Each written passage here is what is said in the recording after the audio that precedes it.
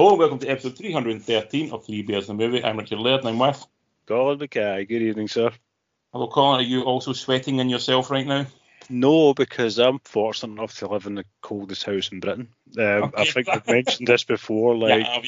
It's such a cold house and it's dreadful in the winter, but see in the summer, regardless of the temperature outside, you come in here and it's like 18 degrees always. So it's just... Scotland is freakishly warm right now, and not complaining too much because we don't get that much hot weather, but it's odd in September and the body's not built for it. Definitely a late bloom into it. It's just... But I think I was reading in the news today, this is officially now the hottest day ever, possibly. Hottest day of the year, I think, because it hit 40 degrees last year, remember? No, I think they're saying it's maybe the hottest September day ever. Maybe that could possibly. But that's unusual, isn't it? It's very uncharacteristic. But yeah, I was in work today, and our kind of work's made out of glass, so it's like fucking Glasgow's biggest greenhouse, basically. So that wasn't fun, and I'm glad to be home because it's nice and cool. I'm fortunate to live in a fucking... I was going to say igloo, but igloos are maybe warm, aren't they? I think igloos are warm in comparison to what is outside of the igloo. I don't think they're that toasty. I think they're warmer than No, I think snow's a very, very good insulator. I think igloos are. Yeah, I'm still there. It's not going to be like 50 degrees inside. It's still going to be like maybe temperate. You don't want to strip off because you're not going to. No, it's still wearing your long johns and stuff, and it's still pretty chilly, but it's not minus 50 as it is outside. I think that's the difference. It's all relative, Colin. Yeah, Scotland's stupidly warm now. What are you drinking to keep the heat away? This is the last of the Goose Islands. This is my very last Good Island Midway period. This is the one that's not so nice, but that's it. Oh. So fresh out the fridge, it's nice and cold and it's refreshing. Yeah. There'll be something interesting next week then. For us. Possibly we'll make more of an effort than. It is the week before payday, so maybe not that good. What are you drinking? So anything more interesting? I don't like to cider recently, but I've got a Planet Pale from Brewdog. It's a nice sort of pale ale, 4.3%. Very refreshing on an evening such as this. On a warm September evening. That doesn't sound. It doesn't even sound right. Does it? A warm September evening? No. This is normally the hockey jerseys start coming out for me. You know, it's not. Yeah. You know, I'm still in my stripped into the tighty whities and sweat it out. It's very grateful you cannot see below the waist right now, Clark. I'm going to say. Let's start out. Let's get into the movie because we've actually got quite a lot to talk about because it's been like maybe about 10 days since we last spoke, maybe longer than that. So a fair bit to get through. So let's start with some cinema catch up. I'm assuming you've not seen anything new at the cinema that I'd seen already. If you've not caught up on anything cinema wise. No, I've not unfortunately, but I believe you've got a few things that we can recap on.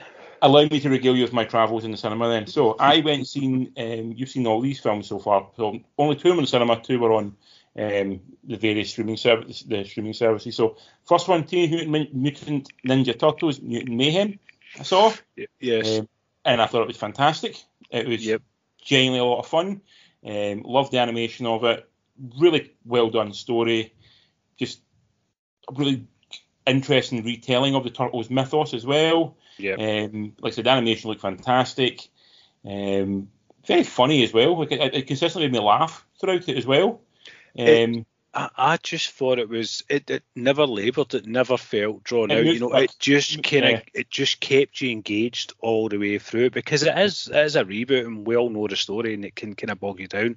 But it was a new breath of life into an old fucking tale. I thought Ice Cube as Superfly was excellent. I thought he was brilliant. Yeah. I thought kids playing Mutant Turtles were great. It was like all these teenagers doing it, which I thought was... for the first time ever, apparently it's the first time it's ever been teenagers playing teenagers, which is about time as well. The only thing I would say about it was, this is not a criticism of the kids doing the voice work. I think they're doing the voice work great. There wasn't enough delineation between the turtles for me. There wasn't you know what I mean? There wasn't anything to distinguish them until really towards the end, and you see them a little bit more distinguished, but they felt a little bit all the same, just with different bandanas. Interchangeable. Yeah, because in this one, Donatello's not quite the tech geek we know from previous kind of Turtles, where he's into gadgets and stuff like that. I know he's just a bit more nerdy than the other ones. Yeah, but nothing really that different about him. So Leonardo was a little bit more pronounced because he was sort of like kind of the leader, obviously. Now he was a little bit more kind of like a difference between him, but not that much. That was the only real kind of feeling of it. And also, there's only a small hint of Casey Jones, and I want some Casey Jones in my life. It'll happen. There's going to be more of these now. I think it was done pretty well at the box office, and I think Seth Rogen's got plans for more, so we'll see Casey Jones. Did you enjoy Jackie Chan? I enjoyed Jackie Chan in it. I enjoyed the fact we got the Go Ninja Go song for a wee snippet as well. That was good. Did as well. And Bebop and Rocksteady, who weren't in it enough, I thought. I'd like to have seen a wee bit more of that. It was John Cena and Seth Rogen, wasn't it? Yes, but I did enjoy Paul Rudd's Gecko. Yeah, that was very funny.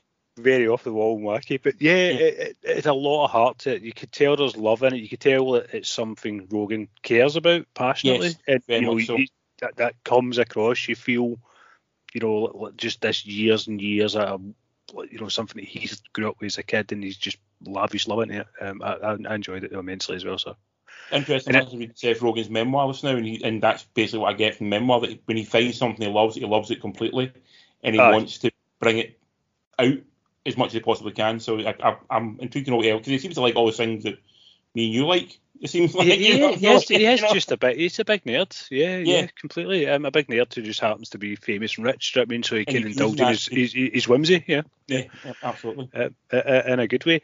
But I loved the art, and it was amazing. It was just a beautiful looking piece, and I think it was heavily inspired by Across the Spider-Verse. They kind of said that this is where we went to, and I don't think that's a bad thing. I think animation is in a really, really good place just now.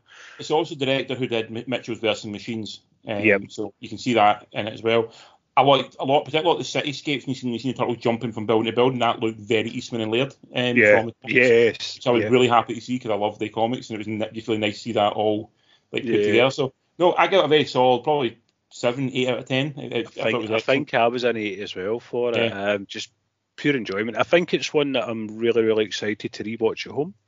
Yes, agreed. Yeah, I'm really looking forward to it a lot, watching it again. I think I'll appreciate it more at home than I did in the cinema.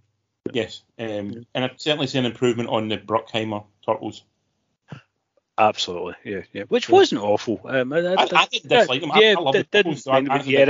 This is definitely taking it to a kind of higher plane again, for sure. Yeah, for sure. Yeah. So I saw that in the cinema. I also saw Strays in the cinema. Okay. The top dog movie, Dogs on an Adventure to bite his owner's dick off because he's killed him. It does exactly. I mean, I would say there's nothing in it that's not in the trailer. Yeah. It's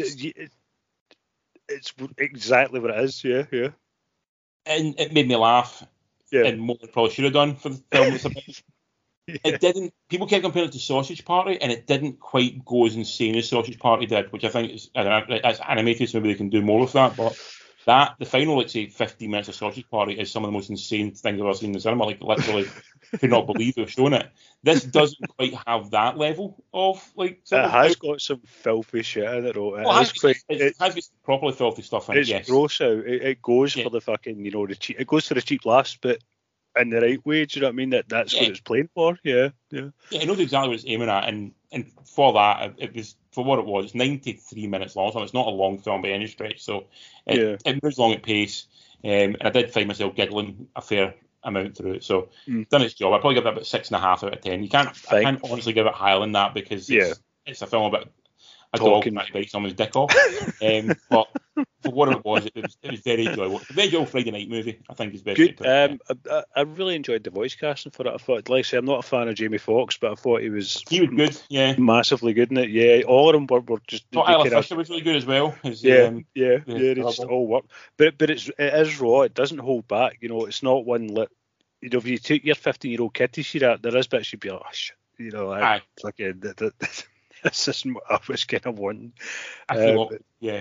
Yeah, definitely a lot of fun. It made me laugh. So I watched that. I also watched last night on Disney Plus, because it's now on Disney Plus, The Little Mermaid, the remake of the live-action remake. I'm not going to touch on it too much. I don't want to be mean, but I didn't really enjoy it. I enjoyed her as Ariel. I thought it's Haley Barber, I think her name is. Yeah, I think so. Yeah.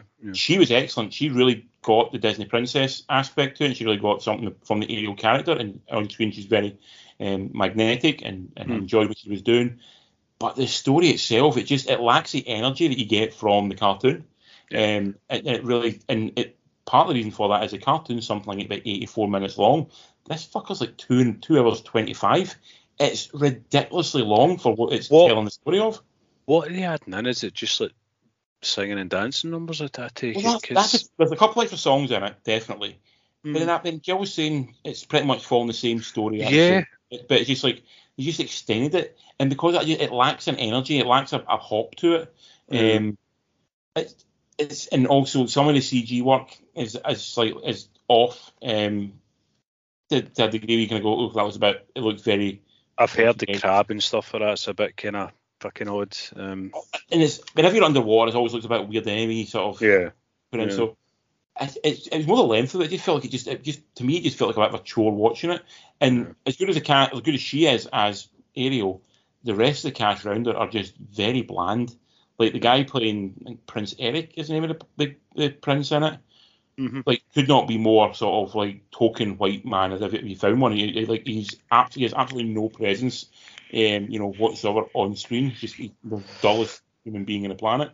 But is this not been quite a big criticism over the years of these like kind of live action as the remakes? Is they're remaking amazing films scene for scene, but it just doesn't translate from animation. And it's like, what's the point? First of all, you're doing it fucking scene for scene. They're not changing up anything at all. I think this comes back to this idea that we've discussed in the past that animation is not a genre, it's a medium. Where most people think the idea like, oh, if something's animated, you can remake it and make it a different film. Like, no, it doesn't. No, you don't have to. The film is, you've seen the film. You're not going to get any more from seeing actors, recreating it. You've fucking seen it. Enjoy what's there. If anything, I know we weren't a huge fan of the film, but I think it was slightly better than what we expected. It was Cruella. At least it was given a marginally different take on the story. It wasn't just redoing 101 Dalmatians. Yeah. It was even, Maleficent, for example, as well. It wasn't just telling you the Snow White. It's original, but when original, you get like the Lion King and stuff like that, and it's just like, you're just like, I remember that, but there's no heart or soul in it. It's just dull and fucking lifeless. Do you know what I mean? I think. Yes, Jill enjoyed it more than I did. I found it pretty dull and lifeless, so I wasn't a huge fan of it. But I'm going to assume that all these remakes that they're doing, they're making money, I guess, because they don't quit. I mean, there's been so much open criticism of them, but they just keep doing it. So I'm guessing. I don't know if it made as much money as they hoped it would make, but I think they've got these IPs. They're going to use them. Yeah, I guess as much as they possibly can. They're going to try and keep churning them out, and for everyone they make that's not great, they'll make one that people really gravitate. I mean, for everybody hating they didn't like the Lion King or the Jungle Book, it still made a fuck ton of money. Yeah. I think Little Mermaid was a bit unfortunate, and it was out now. Sort of like the cinema landscape is changing and things like that. People are now used to this idea of coming onto streaming quite quickly, so maybe didn't quite do as much business as I thought it would. But I think they still do make a fair amount of money, maybe not as much as Disney would hope for. But yeah, to me, it was very lifeless. I was a bit. Yeah. I kind of expected it, to be honest. But just even at that, still. It's not one that I don't even want to see. I've no desire to see it at all, and I enjoy the animated. I love the animated Little Mermaid. I think it's great. But this, I've no inkling at all. I mean, there's just nothing in me that says I want to watch it. I'm just going to avoid it at all costs. So, it says a lot that we didn't make any real effort to get to cinema to see it. Yeah, definitely. You can come to streaming it, and we were happy to watch it on streaming. Yeah, out of 10, I'd give it a 5. See, you're such a nice guy, man. Yeah. You're like the worst villain ever. You're like, oh, I'm a villain, but it's kind of nice. I thought was very, very good. I enjoyed her. She got 5. She got a 5. She got 4 out of 5 stars. And final thing I've watched to catch up with what you've seen recently is, well, not recently, you watched it a while ago, was The Bogeyman, the Stephen King adaptation. I really dug this. I thought it was excellent. Like, I know you weren't quite up on it as much as I am probably, but I thought it was really well done. I thought it was generally really creepy. I dug I very quickly read the short story as well, and it is a very, very, very short story. It's like about a dozen pages maybe. And I actually quite liked that it didn't actually adapt the story. It took a general premise from the story. Essentially the opening the opening sort of like 20 minutes essentially is the short story, but the twist of the short story is not there. Yeah. But it builds on that and makes it into something even, greater than, sort of bigger than that. So I thought it was really well done. I thought the scares were really well done. I thought it was, it had that constant creeping dread throughout it. I thought the dynamic between the two sisters was excellent. And I thought the director, it's not Rob Marshall, it's Rob somebody. 2 seconds, I've actually got it here. It was, why can't I find director? Rob Savage. Rob Savage it was, yes. He did the Host film, and he did that Dashcam film. Host I thought was excellent. Dashcam I think we were both a bit more ropey on. Yeah. But this was showing what you can do with a budget. Like it's not trying to be, like sort of hidden camera, capture thing. It's staged, everything's set up, you can see coming. I thought the creature was really well done. I thought it was a genuinely quite creepy. It had fingers for teeth. That was weird. That was very odd and strange. So for a horror film, I thought it was really well done. And at the end, didn't overstay its welcome. I think it's about 100 minutes tops. I think it really does. It moves okay. I was looking back at Mask because it was back in June I seen this. I was looking at the scores. I gave it a 7 out of 10. Well, I'm giving it a 7 as well. That's what I'm giving it as well. Yeah, I remember you being down on it a little bit because it was a bit too traditional for you. I think it was a bit predictable. I think, I think there wasn't anything. You kind of knew where it was going to kind of go. I think was my biggest criticism was a bit kind of, it hit all the tropes. But I guess it's based on a short fucking story Stephen King wrote 40 years ago. Do you know what I mean? Yeah. So, that's maybe why. But no, I mean, I still enjoyed it. It definitely was a competently done horror film, and that's never a bad thing. Never. No, it wasn't. I really enjoyed it. 7 out of 10 for that one. So that is all the things I've caught up on, Colin. I've not seen anything on TV. So I'm an episode behind you on Ahsoka. Murders in the Building. And Only Murders as well. Okay, right. So I'm going to... I've not seen any of them. So the last one I saw was the one Date Night, I think it is. The one they're all... On the river, with his tooth and stuff like that, yeah? No. Right. Okay, there's two behind. Well, it's the one I went on. The one I watched was one when what's her name? Selena Gomez is dating or going out on a dinner date with a guy. Tobit. And Martin Short's having dinner with Meryl Streep. Yeah, that's when he loses his tooth. So he loses his tooth. So that's the one. They go on the ferry and they float over. Remember on the bridge? So I've not watched the newest one. So we'll go back to the new one's brilliant, by the way. This week's one is fucking great. You need to watch it. It's so good. But yeah, so the day one, it's just kind of moving along at such a beautiful pace. It's not rushing anything, and the characters are just they're just breathing away. And I'm loving this season so much. I'm really digging it. I'm enjoying, but I probably enjoyed that episode the least because they split them up for pretty much the whole episode. Yeah. For that, I have again the strength of the show is when they're together, and when they're separated. You've got Martin Short working with Meryl Streep, so that's amazing to watch. You've got Steve Martin doing his thing. You've got Selena Gomez doing. They're all great at what they do, but just seeing them not together, there's an X factor missing for me. Yeah, definitely. There's an electricity when they're there, and it's still good. But yeah, I get you kind of want to see them together because that's the fun. Do you know what I mean? You're like, you can't wait. I really am. I've said this a few times now. I'm loving the chemistry with Selena Gomez and the Tobit guy. I think good. Every time I see them, I'm like, I want to see more of them together as well.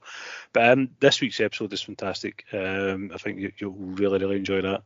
Other TV stuff, I'll steer a wee bit here then, if you're not too much. Have you watched Ahsoka yet, any of it? Not. I have None of it at all? Cool. So that's us on to episode 4 of this. Okay. First 3 episodes, kind of slow, building up, and then this one's just like, boom. That's what you've been waiting for, and wonderful. It is the 4th of 8, 10, 8, aye, so we're halfway, 4 for 8, so we're halfway through, and delivered big. It's just you've been waiting, something's coming, and just there's what you want right there. Absolutely amazing. Also, Mister, I have a week off, so I might watch my week off.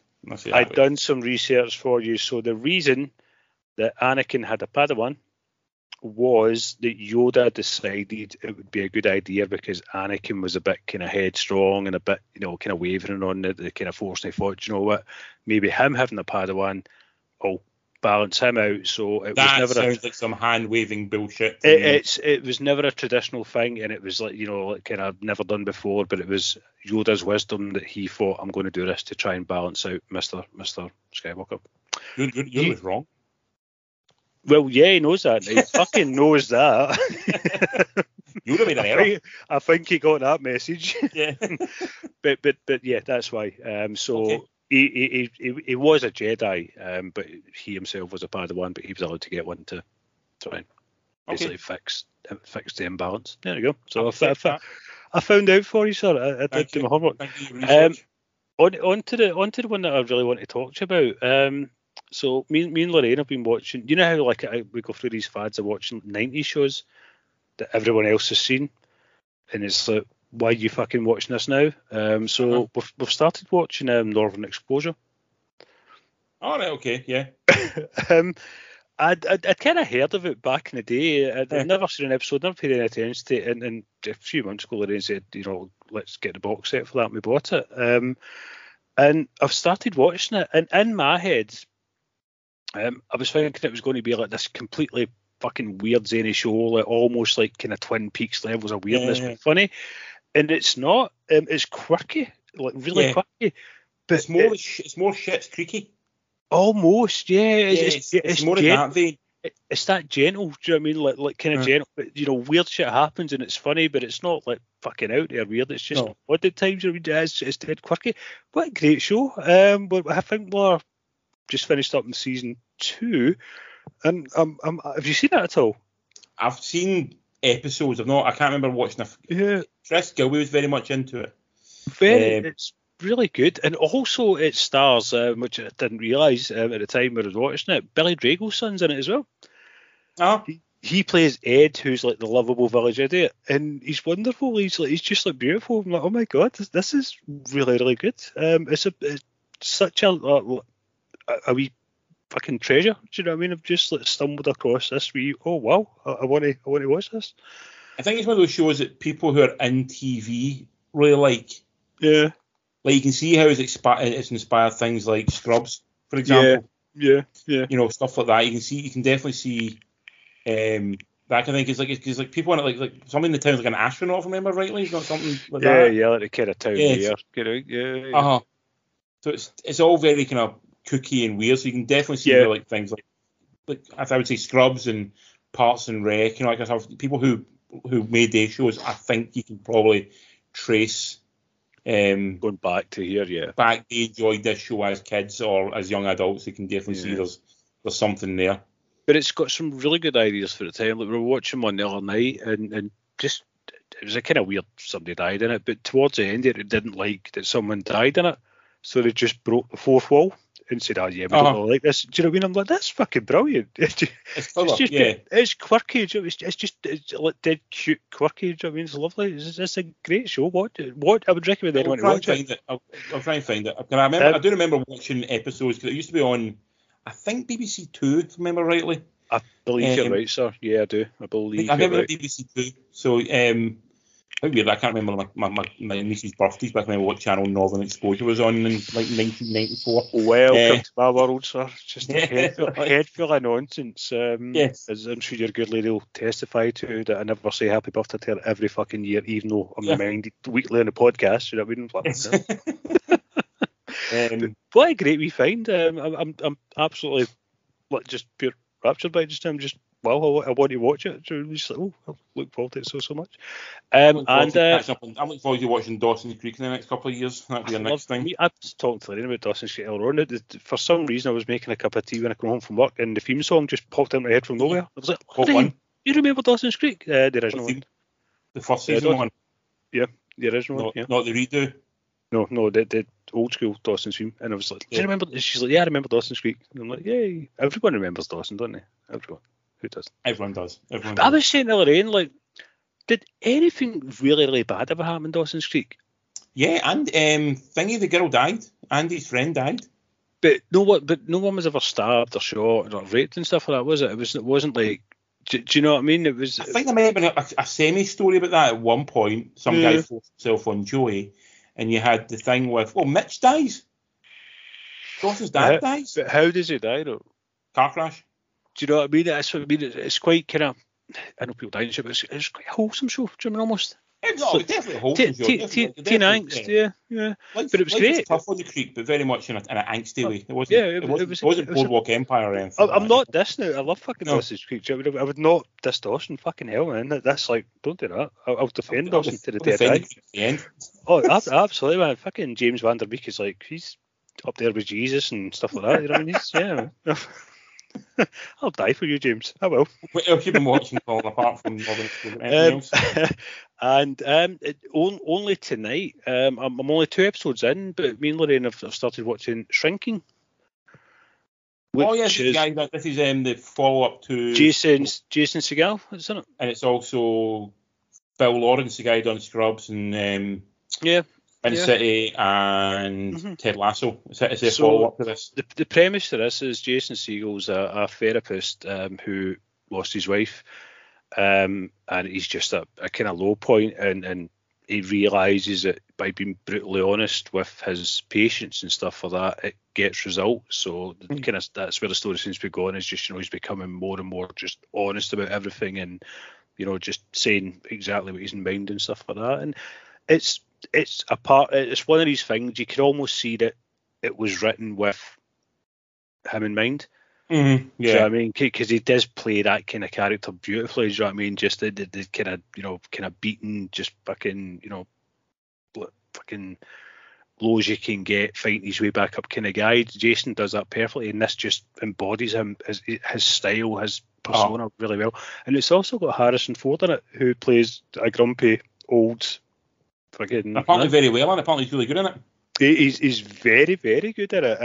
The two of them are amazing in it. Say we've only watched 2. That's why I said she'll be 5 minutes before the podcast. So I was finishing up, but I'm thoroughly enjoying it. I would check it out, sir, and it's on Apple Plus. There you go. I know because it's Jason Segel, Bill Lawrence, and Brett Goldstein who created it. Right. Okay. Brett Goldstein is Roy. So these guys know what they're fucking doing. Lasso, yeah. Yeah, they know how to write a show. But I thought it was going to. It's quite serious and dark at times. I thought it was going to be like a proper kind of laugh out, loud, kind of really funny, and it is funny, but it's dark as well. It's got some genuine heartache in it. Bill Lawrence can do that. Like, you ever watch Scrubs? Yeah. I used to watch Scrubs. Like that one episode when it's like with Brendan Fraser. Like, that's a real heartbreaking episode. And like a couple of other ones, but you just generally, there is a real emotional core to it. Same with Spin City. Spin City had moments in it as well. And I think he started out as a writer on Roseanne. So, which again had some dark themes in it as well. He's trained himself in that, training himself there, and then he's obviously brought that to his own stuff. So I know he's definitely a guy who's not. He'll give you the comedy, but he'll also give you a punch in the balls as he walks away. Yeah, it's like it's comedy, but you're cerebral. There's depth in it, and it kind of gets stuck in your head a wee bit. Do you know what I mean? You kind of lingers a wee bit. Definitely worth watching. Say 2 in. Look at a match. I'm looking forward to more of it. Cool. So tonight's going to be a tough one. It's like Northern Exposure or Shrinking. Oh, could be a coin toss tonight. Interesting indeed. We'll probably end up with the Only Murders in the Building after this. But let's go some cinema comments. The stuff we've actually watched that's new, rather than old stuff. So we have at the cinema one of the few films in cinemas now, because I believe the writer's strike is biting hard. They're drying up very quickly now. It's taken a kind of wee month or 2 for it to filter through, but yeah, we're feeling it now. Mm-hmm. With you, sir. September's always a bit of a dead month after the big blockbusters and stuff like that. Yeah. And you miss a lull before the Oscar bait comes out. But even at that, it feels like a very weak few weeks in cinema. It does. So the one that's out is a horror film called Cobweb, directed by Samuel Bowden. It's his debut feature. The plot of this is a family living in a sort of farmhouse. Young boy keeps hearing a knocking in his room and the walls, and he wants to investigate it. His parents are very against him investigating this, saying he's just making things up.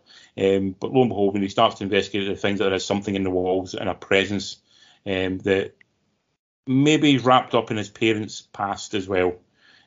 Story unfolds from there. And the film, you've got the I find criminally underused Lizzie Kaplan, who's absolutely. Sorry, could not agree with you more than that. She's just Why is she not like? Why is she not mega famous? Why is she not Anne Hathaway level famous? That's the thing. Absolutely. Yeah, it's a mystery, and it's so unfair. It really is. Yeah, You got Anthony Starr, as we know, he is Homelander. He's Homelander from The Boys. Yeah. You've got Cleopatra Coleman and Woody Norman. Woody Norman's just a funny name. And also, is it Jake Busey's son in it as well? With Gary Busey in it. Is it?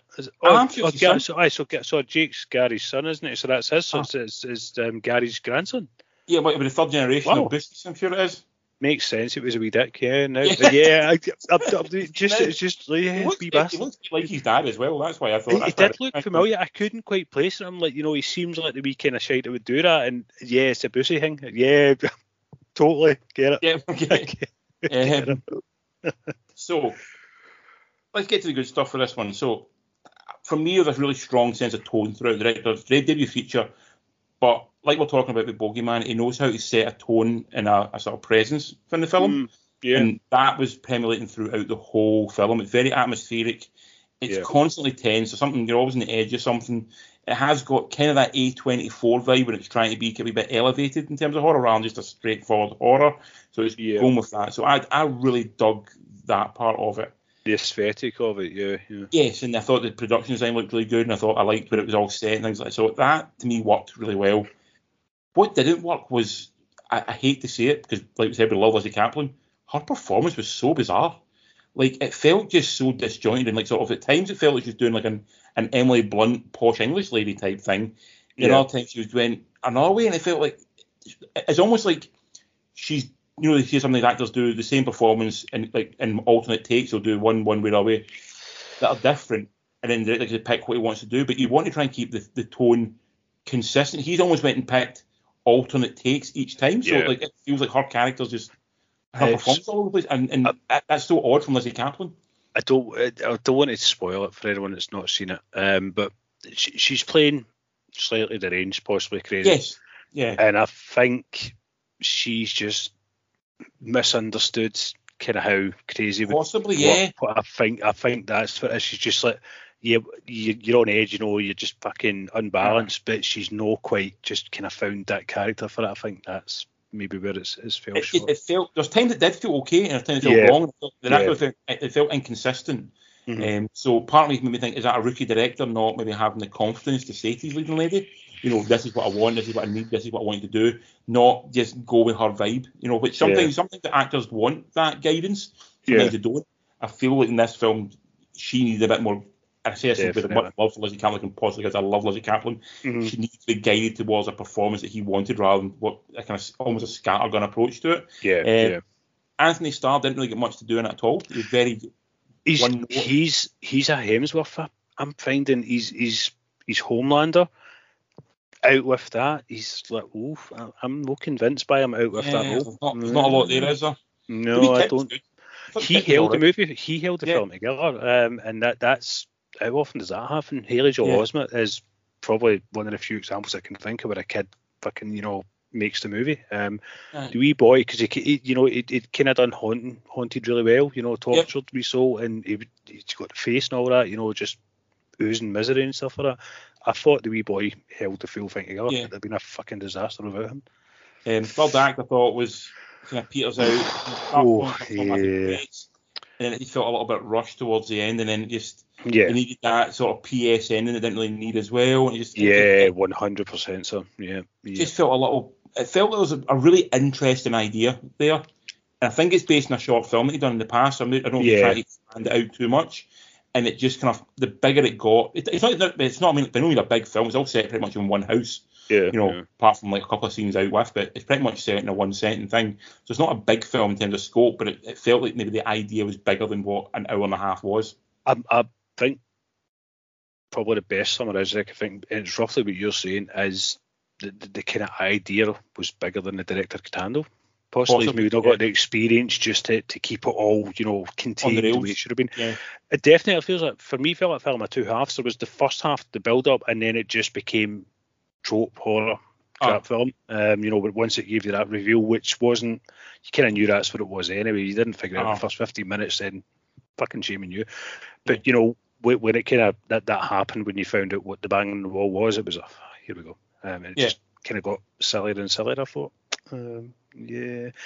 The trailer sold this to me as well. When I seen the trailer, I was like, I want to see this. And yeah, it did let me down. Did pretty much all the things you're saying is spot on. The trailer did sell it as almost in like not quite elevated horror and not quite traditional bogeyman horror, but maybe just something in the middle ground between the two of them. Definitely, yeah. And unfortunately, I think it swayed to be more like just traditional kind of tropey horror, but not being anywhere as interesting as bogeyman. Yeah, definitely. So, I think I gave it a 4 out of 10. I gave it a 5, mainly for the young kid. I thought the young kid was very good. And I thought the first half and the atmosphere was well done. Just maybe need a stronger hand to guide it along. Yeah, I thought it was the lighting was off. It was very dark. I mean, I seen it in the cinema as the Jew, and in the cinema, you expect it to be able to see in the dark, but no, some of the scenes were. I don't know what's going on. It's fucking too dark. Could be bad lighting in the cinema, though, in fairness, which I've seen a lot happen recently. Just cinema's not lit properly. Possibly. Yeah. And we say again, much love is possible with Lizzie Kaplan. We adore Lizzie Kaplan. We want to see her in more things. Always ever watchable. She is our darling. Yeah. Yes, love. I think she's amazing, Lizzie Kaplan. I'm so annoyed she's not in more stuff. It's really irritating. She's never in enough. She's just so watchable, isn't she? Just even in that film, do you know what I mean? Like you're still, she's got that draw. Do you know what I mean? You're watching her to see what she's going to do, and even if it's bad, you're still watching. You're like fucking Lizzie Kaplan, Wow. Yeah. She had that one. Maybe she tried it. It was a sequel to Now You See Me. She was in that. Yep. That seems to be one sort of like almost shot at the big time, and because that film didn't make it huge, she's never really been given that chance again. I mean, she was in Cloverfield, obviously, and she was in Mean Girls as well. Yeah. Mean Girls, she's obviously like the sort of a smaller role in it. She was like a very good role in it. But then after that, she's always played sort of like girlfriend or like person at party that sort of makes some quick jokes and then is that. She did play Annie Wilkes in the Castle Rock TV show though, and interesting. I can see that. Yeah, I can see her playing that. It seems a good role for her to play. She was in that one. I watched the Fleischman one with Jesse Eisenberg. She was in that one. She was really good in that. Again, she is like, usually she is, she's the reason you're watching something. Just for this one, as you say, I think maybe just the direction's not been right for her. It's just not quite landed. Possibly. Anyway, so 5 out of 10 for myself, 4 out of 10 from you. So bit of a letdown. 4.5, bit of a letdown. On from that one, it's on Disney Plus. And that is the sequel that I think you wanted, Colin, which is for Vacation Friends, and it's called very, cleverly Vacation Friends 2. Now, Vacation Friends. Let's go back to Vacation Friends. Vacation Friends was good. It was. I think you laughed more than me. I think I laughed more than I expected at it. Yes, unexpectedly better than it should have been. Do you know what I mean? On paper, you'd be like, "This is awful," and then when you watch it, I don't know, it just had heart. It had something, but it was fun. Yeah. It was fun, yeah. So this one's directed by Clay Tarver, and he done the first Vacation Friends, so he is back again. The plot of this one is their friends are on vacation this time again, and one of their fathers turns up, who's just come out of jail, and leads them on a merry dance through his underworld dealings. Shenanigans. At the same time, the main character, played by Little Rel Howery, he is dealing with trying to buy a hotel or build a hotel, and he's sort of trying to deal with that and not be embarrassed by his friends who he thinks will scupper the deal because they're all a bit crazy. So you got, like in the film, Little Rel Howery, you've got Yvonne Orji, John Cena is back as well, as is Meredith Hagner, and the dad is played by Steve Buscemi, who turns up in this one. What do you think of this one, Colin? So, first thing I want to say about this one is I don't think I've ever been disappointed by Steve Buscemi until now. I'm with you on this, yes. It's fucking Steve Buscemi. Do you know what I mean? And they just managed to make him not Steve Buscemi. I'm like, how is that a thing? If you look very closely, you can see the phone that he's phoning it in with. If you look very closely, you see it. So the first one was for me a really pleasant surprise. Watched it off the cuff, and me and Lorraine had a whale of a time watching it, and I was quite excited at the prospect of a second one. This one, I think it's nice that they tried to do something different. They tried to give it, they took it away from, they're just on holiday, and they gave it the whole Caribbean flavour, the kind of criminal underworld background and stuff like that. So they're kind of trying to expand the characters and move them along. It just didn't land. It just the jokes, everything. It was very, very heavy-handed and forced. There was a few chuckles. There was, it wasn't completely dry and devoid of fucking humour. There was a few chuckles, smirks, a couple of wee smiles. But the first one, I remember laughing out loud at some of the scenes in it. Like proper laughing. And I was hoping for more of that. And it fell flat. It was just really, really forced, really clumsily written. It's like they've dialed the characters up to 10 when they didn't have to, The joy was that you had two characters who were dialed up to 10, and you had two characters who were much more. Now they can still be friends with each other, but you can't just suddenly make them the dynamic be that they're all four of them are crazy, Which you kind of what they did a wee bit with it, and it's that because the joy was seeing their reaction to the Meredith Hagner character or the John Smith character, but they didn't really that bored with what they were doing anymore.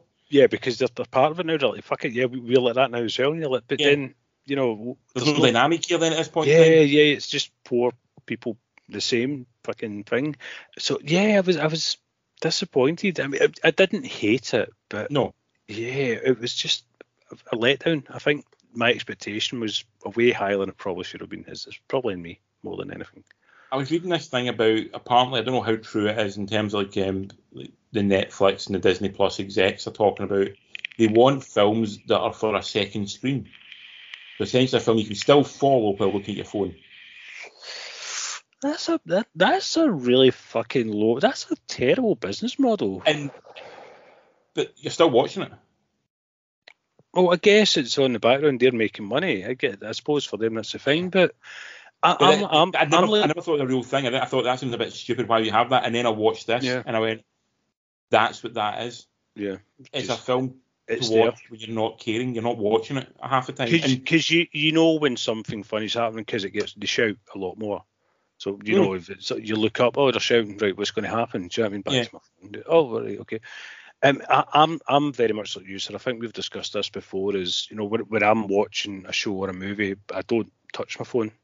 I'm eyes front on it. Yeah. I'm focused. Lorraine's very much a fucking phone browsing about. Do you know what I mean? Like, you're going to miss this bit. She gets annoyed with me because I'm like pay attention all the time. Do you know what I mean? But I'm very much just. So to me, that's fucking bizarre that they're now making films to cater for fucking it's a bleak outlook, isn't it? It's horrible. I'm shocked at that. That's fucking terrible. That's a business model. Do you know what I mean? People aren't paying attention to these films. Fuck it, let's cater to that. No. So rather than for people to go like, okay, you cannot watch this film if you're not paying attention to it. You'll just make the film so dumb and base level. You don't actually have to watch it. Yeah. Fucking insane. I'm genuinely shocked at this. I feel like I want to write a letter of indignation to some MP somewhere. It upset me as much as when I heard about this app called Blinkist. Have you heard of a thing called Blinkist? No. And it's an app where basically, if you want to read a book but you can't bear reading the book, it just takes the book and just boils it down to sort of like a 5 minute sort of description of what it is. So you can still have a conversation about it, but you don't read the book. Oh, that's just going to breed wankers worldwide. That is. Read the fucking book. You want to read the book? Yeah. If you've got enough interest to want to read the book, fucking follow up on that fucking interest to want to read the book and fucking read it. Or if you're really pushed for time, audiobook. If you really want to move totally. And if not, then it's obviously not that fucking important. Don't fucking condense it down to fucking trash. Oh, dude, this is making me angry now. I feel like we should start a movement. Well, we do by watching films properly, Colin. That's what we do. We watch the movie.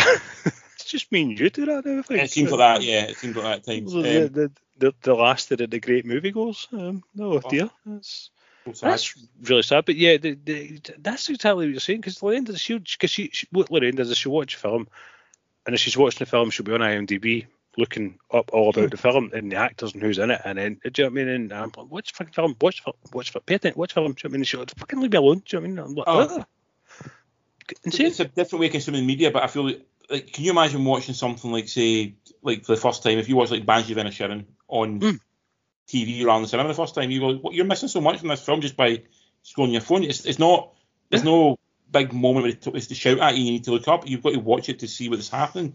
Like watching anything like The Favourite or something like that, watching any kind of movies, like, or The Lighthouse or something like 2001. Do you know what I mean? My God. Yeah. that demands your attention. I just thought, fucking, it's a craft, man. You know what I mean?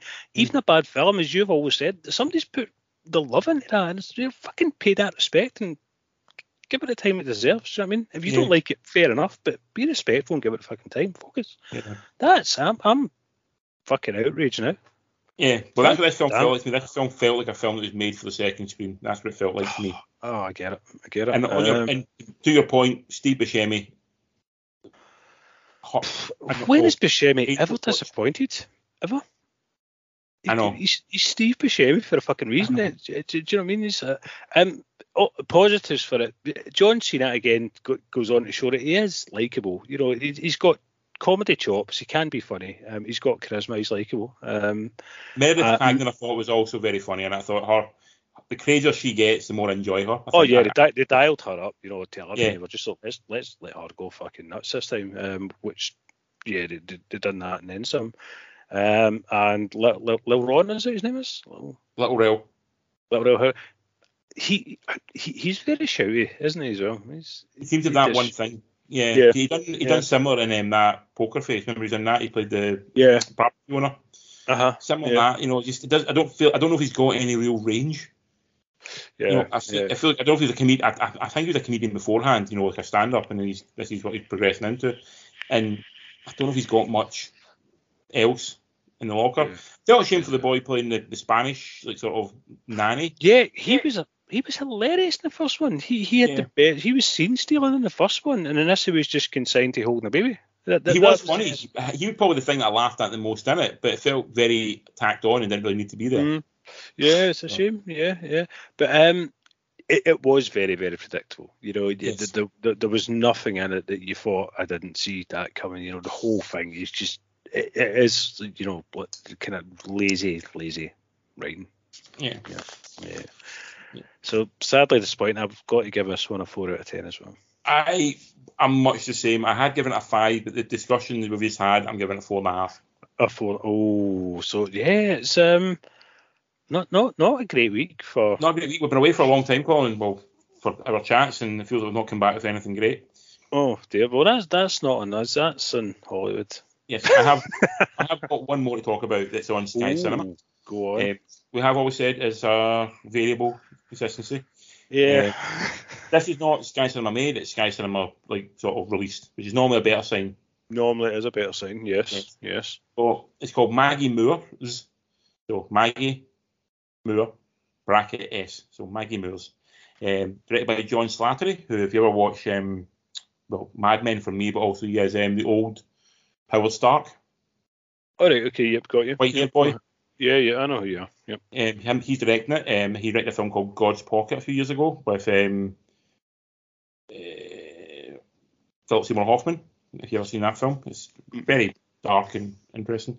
This one is about basically 2 murders take place, and both people who murdered are called Maggie Moore. Right, so, I know about this. Right, okay, yes, right, yeah. The detectives trying to figure out, was one murder to cover up the other one? Was one murder as a serial killer? Trying to unravel the sense of why 2 Maggie Moores in the same town killed. Coincidence, or is there something more nefarious of it? Yeah. Yes. So you've got John Hamm playing the police chief. You get Tina Fey popping up as a neighbour. Nick Mohammed plays the deputy. And you've also got Christopher Denham and the wonderfully titled Happy Anderson is also in it, playing a deaf killer who probably steals the film.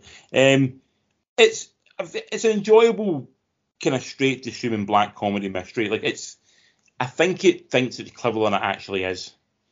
And there's a sense that they tell the mystery in a way that you know what's happened and you're watching John Hamm figure it out. Like Poker Face almost. Kind of a little bit. Mm-hmm. But it's not clever. The mystery's not clever enough and the characters aren't as compelling enough to make that way interesting. They're always been better just telling it as a linear story.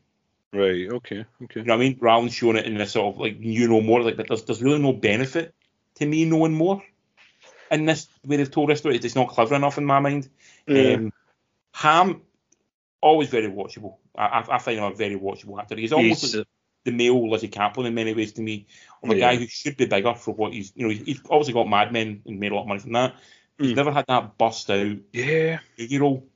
And he's leading man material. You know, he's freaking stunningly handsome. He's charismatic, and he can act as well. He's funny. He can do. Batman at one point. He was going to be Batman. Yeah, but he can do comedy. He can do drama. He's got range and everything. Yeah. So what? You know, again, what's held these poor people back? Can you remember Baby Driver? And just, yeah. He's just never always on the verge, but never quite. Yeah, taking that step up. It's a shame. Exactly. So I find him very, very watchable. Maybe he was Fletch in a very funny Fletch as well. Yeah, which probably never got the recognition it deserved again. So but he brings a nice reality to the role. You feel he's as handsome as he is. There's like every man in this film, and the character itself is quite a sad character. He's suffering the loss of his wife, and he's sort of trying to get back on into the world and things like that. He's just sort of just dealing with life that way. So there is a sort of sadness to him, and he definitely emotes that through. Like I said, the mystery's not really a mystery, so it doesn't. It's not Columbo or Poker Face where you're waiting for him to uncover it. You're just kind of watching it and try to figure. You are watching how he figures it out, but he kind of figures it out not because of what he does, just by the competence of the others. Right. Okay. Right. That makes sense. You know, it's not like he's some other detective. It's like he stumbles across the solution rather than sleuthing it. Yeah. And the Tina Fey character just felt exceptionally tacked on, and like almost that felt like feels like an indie in some ways because of the way it's made and things like that. But the casting of it makes it feel less of an indie, and her character feels even more of a surreal thing of like, you've only got two women in this story and they've both been killed. You need a female character in this film that's not being murdered, you know. So you need to have somebody else. So it feels very tacked on. There's a nice chemistry between her and John Hamm, but it felt you could take her kind of completely out of it and you could have the same film and it wouldn't have made any difference whatsoever. So a bit of a shame that way, but superficial character, yeah. Kinda, yeah. But for like, it's on Sky. It's about, I think it's about maybe 95, 100 minutes long. Seeing like I watched it on a weekday afternoon, like after work, and it's nice for that. It's a nice sort of like Tuesday night, just watch film. It's not spectacular, but it's fine for it. It's not Knives Out or anything like that, but it's enjoyable enough for what it is, and mainly because of John Hamm and Happy Anderson, who plays a deaf killer who. Is he a deaf actor or is he playing a deaf person? Yes, there is something in that character of the deafness that plays it very well. They actually added a fair bit to the film, which I really enjoyed. Okay. So it's a nice wee watch. I wouldn't say it's anything spectacular, but no one's really going to be harmed by the film. Everyone will look and go, you've done well in that film. It's a nice, well done film. The kind of film that would be a straight to DVD kind of movie, but you watch and go, it's not a bad straight to DVD movie. It. I might check this one out. You might 6.5 out of 10. Is this week's movie of the week, I believe? Amazingly, yes. It possibly could be. That's very, very strange. Just before we wrap up, I'm going to venture into, have you heard of One Piece? Does this mean anything to you? It does not mean anything to me. So this is it's a Netflix show, 8-parter just now, and it's based on a kind of really well-known, big selling manga comic. Okay. Set in a world where basically it's almost like Waterworld, where most of the kind of planets or whatever is water, and there's lots of pirates all looking for this kind of treasure. But it's very manga stylized, kind of fucking short skirts and captain's hats and talking birds and shit like that. I'm going to watch this. I don't know why. I've decided it's got big sea monsters and shit like that. As long as someone's going to try and fuck somebody, that seems to be a thing of manga. It's manga. Who knows what's going to happen? Who knows? It's a 15 certificate. It's on Netflix. Anything could happen. I'm going to dip my toe into this and see what I think, because I know it's like an amazingly popular kind of manga series. And I'm not a manga aficionado by any means, but I have dipped my toe in that pond before. It kind of looks quick enough to get me, like pirates. Is it a movie or series? It's an 8-part series so far. I think there's something like over 160 kind of comics for it and stuff like that. So it's big universe. But I'm gonna dip my toe in. Looks interesting. So I'll keep you updated in this one. I've never vibed on manga at all. It's never clicked my interest. Battle Royale. You're not a fan of Battle Royale, no? It was a book first. Manga. No, a book. Yeah, but manga books, you get manga books as well, not just comics. It wasn't a manga book. It was a prose story. It was just a novel. I'll look in another one for you. There's been a I'm few. not lying to you. Battle Royale was a novel before it was anything else. Ghost in the Shell as well. Remember that? I know of these things, and I've watched bits of like Akira and things like that as well. But never really jive for me. No. But again, it just looks weird. It looks odd, which I like. I'm like, this could be something different. So I'm going to see how I feel about it. Okay, well, you watch that. Calls it out. Also next week. Do you want to know if we can watch next week? We have finally. We're both going to get around to watching the Equalizer 3. That's what we're going to do next week. So want to see this. I can't believe that I've not been able. Just life's got in the way, circumstances and whatnot. But I've been so desperate to see it. So I'm really excited to go and see it. Because we love some Denzel. We do. Denzel's like. And like I said, the writer's strike is hitting big. So the other film out this week is The Nun 2. I actually quite enjoyed the first Nun. I thought it was actually really well done. It was Colin Hardy who directed it. And yeah. I've not seen it yet. I don't know.